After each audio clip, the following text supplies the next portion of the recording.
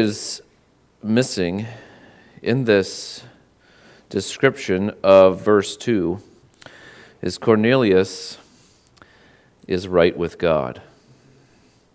At the beginning of Acts 10, Cornelius is lost. But he's devout, right? You see that? He prays, he fears God. And yet he's not right with God, because there's more to being right with God than being devout, giving alms, and praying continually, fearing God. There's more. Let's go to Romans 2 now. The Romans 1 crowd are the immoral, of which we all are sinners like them, although not to the extent that they are. They have just thrown off all devotion to any God. They do not fear God, like Cornelius does in Acts 10. Any religious laws that have been given, they break them. They may knowingly break them, ignorantly break them, but their lives are full of sin. Just full. They are untrustworthy. They are to be avoided. And the world says that too. Avoid the immoral with us. But the world's methods or trying to help people to be a better part of society is to get them from Romans 1 to Romans 2, which is just start being honest, start working, start providing, start obeying, start paying taxes, stop blaspheming God, try to go to church, doesn't matter which church, just go, the world says. And so if the world can get someone from Romans 1 to Romans 2, they think, success. This is it. This is all there is. But we saw last week, we'll see this week, and next week at least in Romans 2, that there are several categories of moral people that you would love to have as your neighbor. And the world approves of them and their lifestyle for the most part, and yet they're not right with God. Who is Romans written to?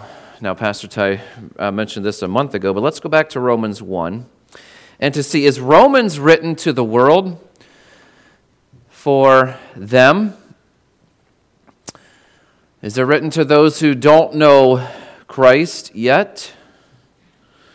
If you look with me at Romans 1, he says in verse 7 who he writes to. He explains who he is, Paul, the slave of Christ Jesus, in verses 1 to 6. And then in verse 7 he says, to all those in Rome who are loved by God and called to be saints, grace to you and peace from God, our Father, and the Lord Jesus Christ. So Romans is a book that is written not to the lost world. It's written to those who are loved and those who are called to be saints, those who are believers. So why do we need this book? Why do we need Romans 1 and 2?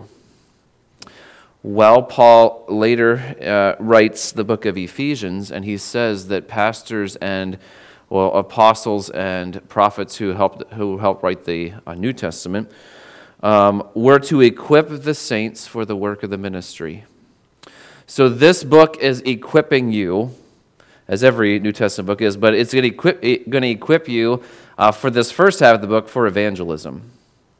Like, you need to know who you're talking to, because as we read through the book of Acts together, we're seeing that the Apostle Paul, and knowing his audience, we saw this morning, knows who he is preaching to, who he's teaching, and starts at a different place. Always is going to get to the gospel, the good news of Christ dying on the cross for our sins, but how to bring people from where they're at spiritually, where they're at morally, is helpful. And so if we're talking to people and discerning, we're talking about Romans 1, we would probably refer to creation. Why? Because an immoral person, any law, anytime you bring up God's word, they may say something, and I've heard this before. I said, well, what you're doing is against against the Bible or against God's word. And they said, that's the Bible's problem. I was like, this was a teenager who at age 12 or 13 had come to hate God that much that would come out of his mouth. All right, so when you're dealing with the immoral and they reject God's word, what do? You point them to creation. And in Romans 1, we saw creation, and when we point people, because even the immoral, they're living in the middle of God's creation. They can get a telescope and see the glory of God. They can get a microscope and see the glory of God. They're living in the middle of science, and science declares the glory of God. If we're talking, though, to someone who is moral, Romans 2 will be a help to you to know how to talk to them. Last week we looked at the moral that weren't really mentioning the religious, and I refer to the religious today because he starts talking about Gentiles. In contrast to Jewish people, and the rest of Romans 2 is going to talk about Jewish people compared to Gentiles and the law. And so religious people. So how do moral people live? They live in a way that's approved by the world. They're not murderers. They're not pathological liars. They can be trusted. You would like to have them as a neighbor. And a subset, a category within the moral are those who are very moral because they're following some written rules or traditions. These could be, and following some sort of religion, religious leaders. Cornelius is one of those. But you know, the Apostle Paul was one of these back in Acts 8 and 9 before he was converted. The Pharisees were these, the religious leaders, the chief priests and the scribes around Jesus' time. And in the book of Acts, they are in this category as well. So they are, in my estimation, the hardest to reach with the gospel. Why? Well, if you've tried to talk to very religious people, they will say in a shortened version, I'm all set. I don't need anything. I go to church. You can go to church daily if you want, very religious. You can go to get what you think is grace from God on a daily basis. You can have your family pray for you after you die and give money to a church. You can make pilgrimages. All these things that the world says, this is how you get right with God. This is how you stay right with God. And yet, Romans 2 is going to disagree. The Apostle Paul was steeped in this. He was a Pharisee of the Pharisees. When the Pharisees wanted to know what to do, they looked at the Saul of Tarsus as their example. He was a model Pharisee. And he got knocked off his horse on the road to Damascus, which we saw in Acts 9 last week in our reading, and humbled. The religious are the best of the moral, but they are still not right with God. Let's pick it up in verse 12. We read 11. God shows no partiality. You may have a heading up above your verse 12, and those headings aren't inspired. So I want us to read verse 11 because to show that God shows no partiality between the moral, the immoral, the moral, or the religious. God shows no partiality. It doesn't matter what your nationality is, how many laws that you are obeying. And so you start getting a religious flavor whenever you see the Jew first and also the Greek, and then the Jew first and also the Greek several times here in 9 and 10. And then he's going to start going into the law. Religious people have a list of laws that they obey. Verse 12, for all who have sinned without the law will also perish without the law, and all who have sinned under the law will be judged by the law. So Paul gives us here two categories, but notice what's true of both categories. Sin. Sin here is the problem. It's just summarized as sin or sinned. It's not the list of sins back in verses 29 to 31, and you can refer back to those lists of sins as you're talking to people. And as you were guilty of your sins, some of those sins were more obvious to you that you have committed them. So those who are without the law are judged, will also perish without the law.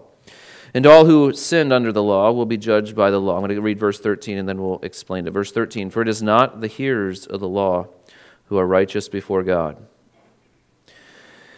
but the doers of the law who will be justified. All right, so you can go to church every single day of your life, and you can hear God's word read every single day. You can actually read it. You can pray very devoutly. You can give money to the poor very generously. And Cornelius did that, and yet there was something missing. You can be the head of a large religious organization and not be right with God. So how the religious are not right with God? And if we were to summarize verses 12 and 13 with how the religious are not right with God, the religious are still, despite their best efforts of being moral and following a moral code, following laws. You see the word law over and over and over again now. That there is something written that these moral people are trying to follow desperately. They've been taught as a child. They've been taught as a teenager. They've been living it, trying to live it as an adult. And they're still disobedient. Well, the religious in verse 12, the first half, would probably agree with the first half, okay, of verse 12. For all who have sinned without the law will also perish without the law. And if you talk to a very religious person and you tell them, well, there are people that don't have your list of rules and they're going to perish. And they would say, well, yeah, because they don't have my list of rules. They're not making their pilgrimages. They're not baptized as a baby. They haven't had the first communion. They haven't, and they just list the rules that they have done and other people haven't done. And those who haven't done them could be labeled an infidel or excommunicated or outside of God's blessing, outside of the religious system. And so they would say the non-religious, yeah, well, they would perish without the law, sure, because they're not obeying our laws. And they're thinking the whole time, my laws are making me right with God. So if you're not obeying my laws, whether you know it or not, you're still going to perish. Okay, so the religious would probably agree with that. They may agree with the heathen perishing. We could have the immoral here, or the merely moral, the irreligious. There's a lot of words that we could use here, but I think heathen kind of captures those who are not religious. So they may agree with the heathen perishing. That's 12, the first part of 12. They're going to perish without the law. And then the second part of verse 12, the religious are starting to get uncomfortable. And all who have sinned under the law, so you have the law, but you're sinning, you will be judged by those laws. Okay. Yeah, well, that's why we have laws, right? So we have laws, and if we obey them, we feel good about ourselves, and if we disobey them, we feel like, oh, we're going to get what's coming to us. That's how laws work, right? So that's the purpose of religion, is to help people know what the right list of rules is. And when I talk to people, religious people, I will use a list of rules, okay? So here is an order of service. But let's imagine this is a list of rules. And there is a list of rules for every formal religion.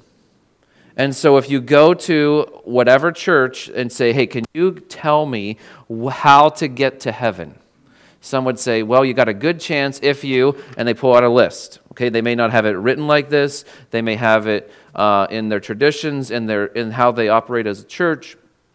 or a group, but they've got some tenets that's written, that's taught, that's tried to be modeled by the leaders there, but that's what makes a religion different than just the moral person who doesn't go to church and doesn't follow a specific written list of rules, leaders, formally. So they're starting to get uncomfortable with 12b here because they may not agree that their sin will be judged. Often religious people are thinking, okay, here's my list of rules, and I have these memorized, and I have practiced these, and I'm trying to get better at them all the time.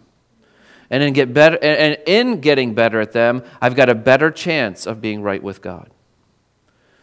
You can see the uncertainty here, but that's the best they can do. That's all they've been taught. Okay, so we don't blame them, but Scripture is going to inform us how to talk to them and say, it's not a list of rules. It's not the law. Okay, so this would represent the law. Okay, and you see the law over and over again here mentioned. These lists that we're trying to follow. We've been taught this. We've sung songs about it. And you're telling me how I've been taught as a child and now I'm 70 years old is not right? I say, oh, yes. But in love, let me show you what Romans 2 says.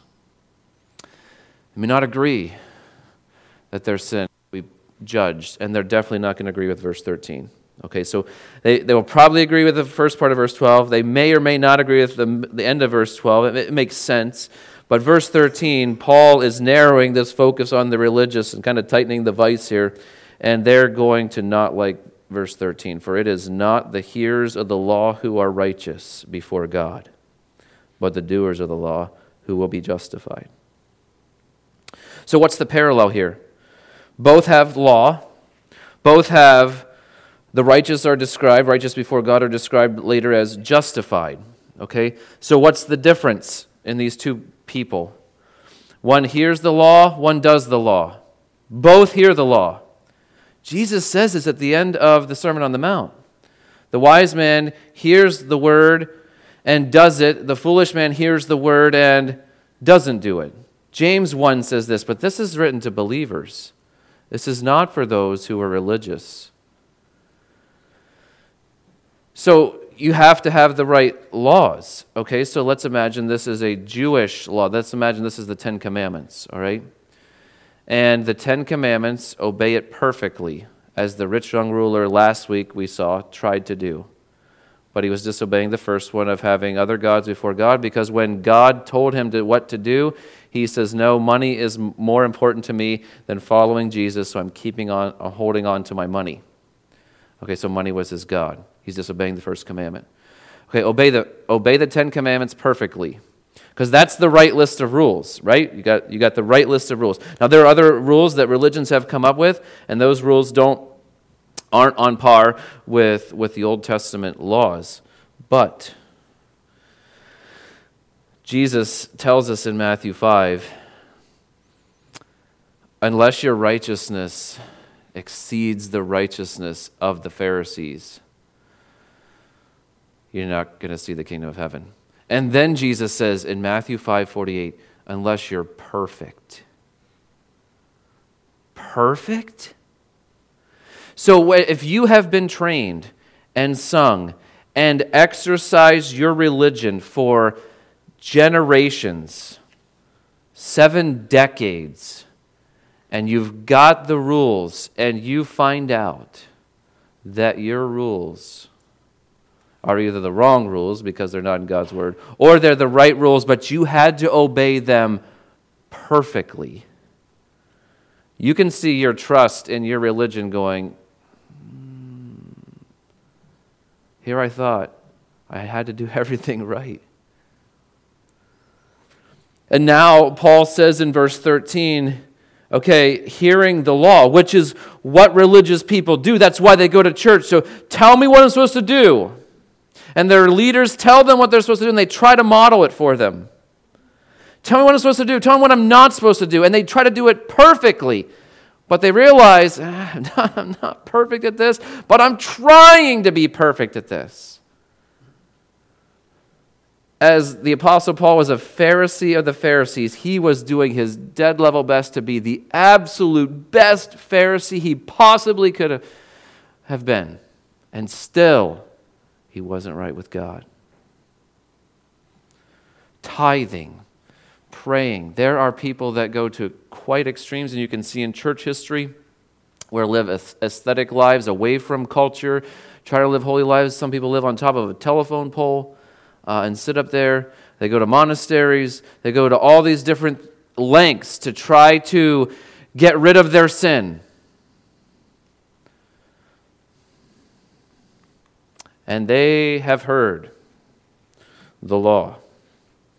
But it's not those who just hear the law. It's those who hear the law who are righteous before God, but those who do the law who will be justified. Will be justified looks forward to a judgment time, of which this verse 16 ends with that judgment time. So they will strongly disagree with knowing the law is enough to be right with God. Or they will strongly disagree that you have to obey the law perfectly, because they'll say, and I have heard this, and you've probably heard this if you've evangelized, nobody's perfect. That's right. Nobody's perfect. But God expects perfection, because Matthew 5:48 is as clear as what I just quoted to you. Unless you're perfect, you're not going to see the kingdom of heaven. As God in heaven is perfect. So you say, okay, my religion then is causing me to doubt. That's where Paul wants to lead these immoral, moral, and now religious people to, doubting what they have been trusting in. Because you're disobedient. As best as you try, you know you cannot stop lusting, hating, coveting. You've already dishonored your parents and you can't get rid of that. Lying. Yeah. And so you're disobedient. And you're not right with God. How the religious are not right with God. Second part, verse 14. For when Gentiles who do not have law. So he's talking probably here to a Jewish audience, or if you're talking to Jewish audience, as Paul did in Acts 13, I believe we looked at today in the synagogue. And Jesus often talked to Jewish people this way, and John the Baptist did as well. So when Gentiles who do not have the law by nature do what the law requires, they are a law to themselves, even though they do not have the law. So what is he saying? If you are religious, your religion gives you some level of morality where other people look at you and say, you're a good person. And you can look as a good person who's religious, trying to do good works, and you can look at other people who do not go to church. They don't go to your church. They don't follow the same list that you follow, and yet they also, you would have to look at them and say, they're pretty good people. They're a good person too. They're a good worker. They're faithful to their spouse. They're a nice neighbor. They take good care of their family. Okay. So here I am as a religious person trying to obey my rules, and I look at people who don't have my rules, and they're doing pretty good too. And you're like, okay, why are those people doing merely even? We're even here when it comes to the morality thing. Why are people without my list of rules doing equally well as I am when it comes to being good? And the world can notice it. The world says, you're no different than them.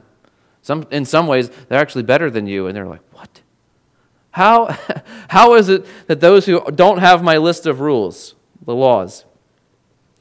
Well, in our passage, the word law doesn't have the article, the, except for the middle of verse 14 and the beginning of verse 15.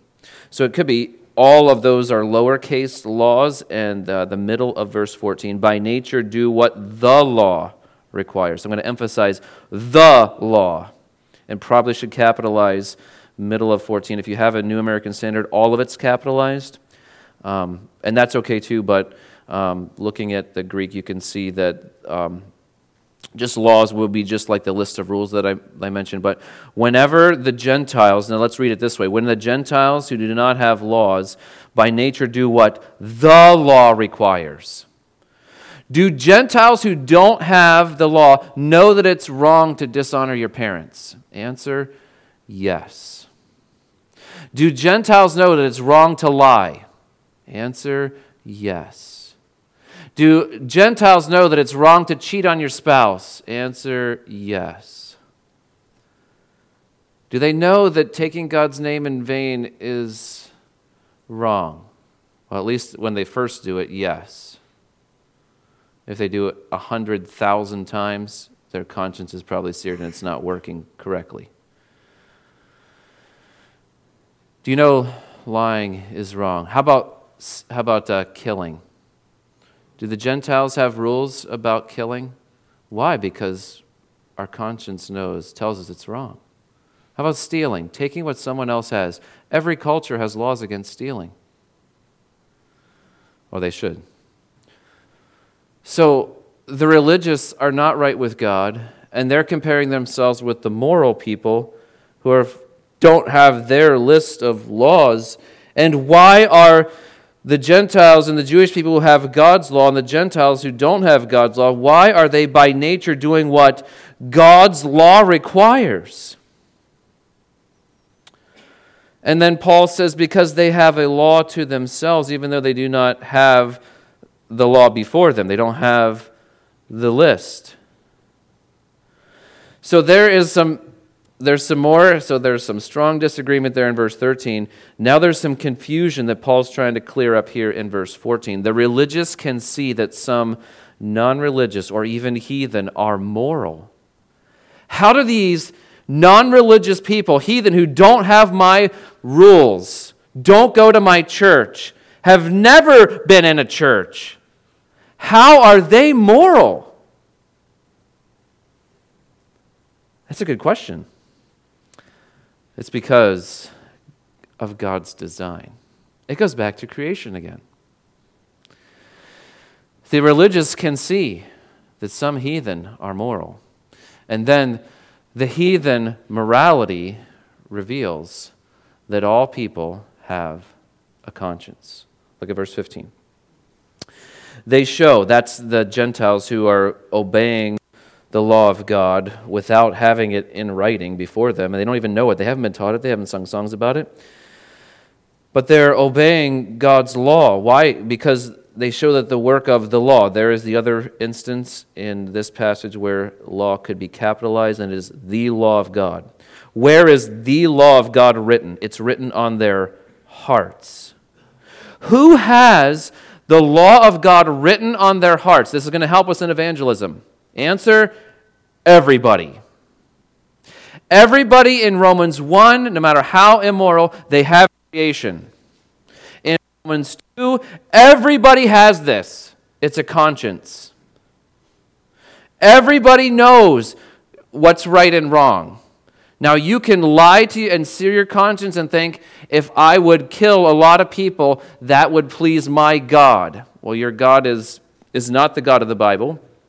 But people obey their conscience in the name of religion and can do some horrific crimes. But when it comes to this, they show that the work of the law is written on their hearts, while their conscience also bears witness. So they have God's law written on their hearts, and then they have a conscience also that's going to refer to the law that's written on their hearts. So it's almost like they got an internal struggle with lawyers in a courtroom talking. Is this person innocent or guilty? And let's have the case for innocence. And then the lawyer that has the laws says, yes, he broke 1, 3, and 5. Okay, he's guilty. And then the other lawyer says, but he obeyed 2, 4, and 6. Okay, so he isn't as guilty as other lawyer says. And so this is what our conscience does for us. It tells us not to do what's wrong, tells us to do what's right. We did a study on conscience. We'll probably do it again. There's 30 references to this word conscience in the Bible. And I had I had a question this week on Friday from someone in our church about conscience. So your conscience can be trained. It can be seared. It's different than the Holy Spirit because the Holy Spirit can't be trained. He informs our conscience. So every person has a conscience. Do what's right, don't do what's wrong. And whenever you go to a religious service, religion, it will inform your conscience. Oh, and you get your list of rules, and you're like, oh, okay. And you're informing your conscience with your laws, thinking, if you can obey this, you got a good chance of being right with God. And Paul's going to say, no. No, because everybody has a conscience. And when people who don't even have your list are obeying your list, what's that proving? Your religion isn't as valuable as you think it is. It's not helping you in your relationship with God. Because even the heathen are moral. And they reveal that all people that God has created by design have a conscience. So the law is written on their hearts, and their conscience bears witness. What does their conscience tell them? It can give them conflicting or alternating thoughts, accuse or excuse them. And we justify all kinds of things internally by, okay, would I feel good about this or would I feel guilty about this? Am I good about this? That's our conscience working, okay? And as we know more of God's Word, it informs us to make biblical choices and not just our conscience that can be trained or tricked or manipulated by somebody's wrong list of rules. And so inside of all of us is this conscience written on our hearts. God's law written on our hearts. So when we share God's law with people, we can imagine inside of them that lawyer talk. We're appealing to their conscience inside of them because their conscience has already hammered them to say, you shouldn't lie. You shouldn't cheat on your spouse. You shouldn't steal. You shouldn't have murderous thoughts. You shouldn't covet.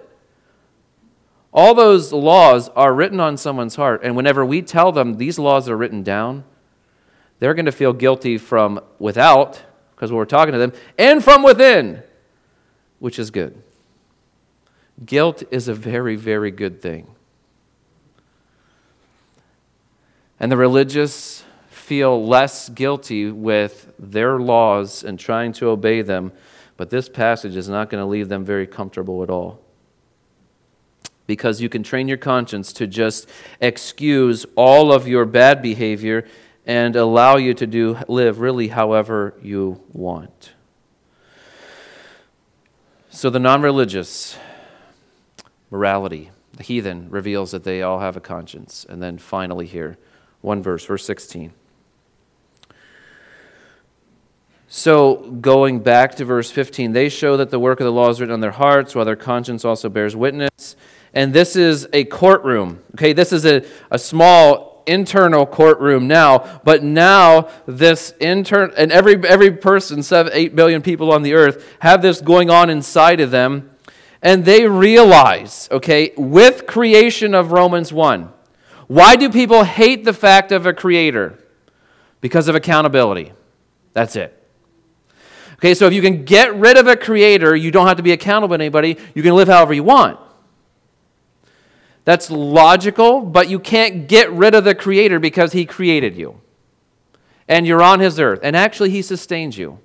And we saw from Herod's testimony in Acts this morning, if God says today is your last day, even if you're healthy, you're done. Why? Because he's the creator. You don't decide how many days you have left. God decides that.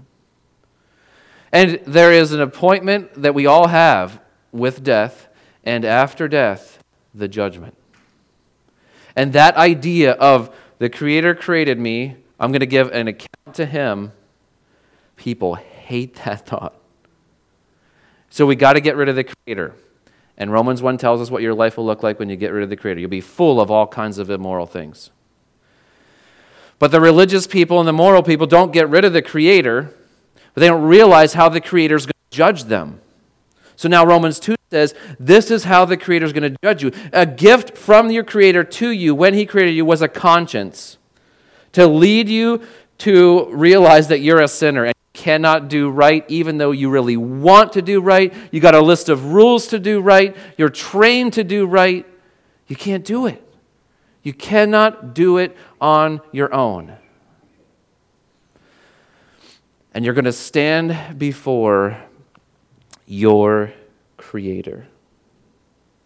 And it's fascinating here that on that day, verse 16, on that day, okay, you're going to stand there with you and having had this conflicting thoughts in your mind about a lot of choices that were questionable. What should I have done them? Should I have not done them? Should I have said that? Should I have not said that? Throughout your life, conflicting thoughts because your conscience has God's law informing it, because God's law is written on your heart. Verse 16, on that day, when according to my gospel, this is the third time Paul has mentioned gospel. One of our theme verses of Romans is Romans 1:16. I'm not ashamed of the gospel of Christ, for it's the power of God for salvation for everyone who believes. He also mentions the gospel in his introduction, that he is set apart for the gospel of God. His mission in life, chosen by God, was to share this gospel. The gospel is the good news, and Christ is the center of the gospel. So how God judges all people? Jesus Christ. On that day, according to my gospel, the good news. Well, if you're a religious, moral, immoral person that Paul has addressed so far or has informed the church on how to address them, this isn't good news for them. It's bad news, but the gospel means good news. So why does he say, according to my gospel? Christ Jesus will judge according to the gospel. Christ died for sinners, and he rose to prove that he defeated sin. And the religious people says, that's nice for you, but I got my list. And we tell them, no, Christ died for you. They would say, I'm all set. I got my list. And you say, you don't understand. Inside of you, you know what I'm telling you is true because you have a conscience. And they say, that stopped working years ago. Or I've trained it so it doesn't bother me anymore. Okay? You know, children are born and they are not where Romans 1 is. Every child believes there's a God. Only adults try to believe there's not a God. Children want to know about their Creator, for the most part, until their Creator gets in the way of their lifestyle. And now it's easier and easier and easier to get rid of the Creator, for the moral person to get rid of laws, for the religious person to get rid of anyone who's going to contradict their laws. And all of these things God has, by design, made man to need him. You say, I don't like God's design. You aren't the designer. The person you talk to says, well, that's selfish of God. You are not God to judge the all-knowing, perfect God. He's not wrong in making us to need him. He's very perfectly wise. But whenever we judge God, that's what moral people do. That's what some religious people do. That's what immoral people just hate God. But we are going to be judged. The whole world is going to be judged according to the gospel. And Christ doesn't die for immoral people and religious people and moral people. Who does Christ die for? Sinners. And the religious of Jesus' day thought they could see, and Jesus said in John 9, if you think you can see, you're still blind. Religion blinds people. Immorality blinds people. Morality blinds people to their need of their sin. And this is taking the mask, one mask off after another. So no one stands before God with a mask that I am right with you, God. No, everyone is guilty before God when we get to Romans 3. He will judge according to the gospel. Christ died for sinners. The one who is judging is the one who died. The one who is judging is also the one who created. John 1 and Colossians 1 tell us that. How will he judge? Look at verse 16. On that day, when according to my gospel, so you reject the gospel, you're under God's judgment. There's one way to be right with God, and it's Jesus Christ died for your sin and rose, and you have to trust him alone, okay? Any other way, that's a false gospel. Any other Jesus, you have false Jesus, a false gospel. Anything else you add to that, it's not the gospel. And God judges the secrets of men. The religious are desperate to look good outwardly. You can dress up. You can get very elaborate clothing on. You can follow people who look like kings whenever they offer some sort of grace from God. And God does not judge outwardly as man judges. God judges the heart. And the immoral are wrong with God. The moral are wrong with God. And the religious are wrong with God, because all of us, our private thoughts and our private actions are not right with God. God judges the secrets of men. The whole world can think that we're good. And God says, depart from me, I never knew you, you worker of iniquity. Only his opinion counts. And he tells us how to be right with him. And it's not by being good. And it's not by being religious. And here at the last phrase, by Christ Jesus. He doesn't say Jesus Christ, and I wonder if it's because the emphasis there is on Christ Jesus. Christ is the anointed one or the king. Kings judge. Oh, right, yeah, king sits on his throne, he judges, and you'll see we have two judgments in the Bible that are mentioned. The judgment seat of Christ, and then the great white throne. And I just read Revelation 20, and the one who is seated on the throne in Revelation 20 sounds a lot like it is Jesus of Revelation 1 and 2. Jesus is the one who judges the world. John 5, Jesus tells the people there, he was talking to the Jewish people, the Father has given all judgment to the Son. The Son is the one who judges. And here is Jesus on earth as a judge. He's going to be the judge, and he's telling these people, you're going to stand before me, get right with me. And they say, we don't want to get right with you, we're going to get rid of you. And we tell people, as Jesus ambassadors today, there's one way to be righteous, and it's not by religion, and it's not by being good, and it's not by being bad. It's by Jesus taking your place, throwing yourself on his mercy. And the two most wicked people in the Gospels that were right with God, a tax collector, and all we have is his title, tax collector, and he said, God, be merciful to me, a sinner. And the other, a thief. We don't even know his name.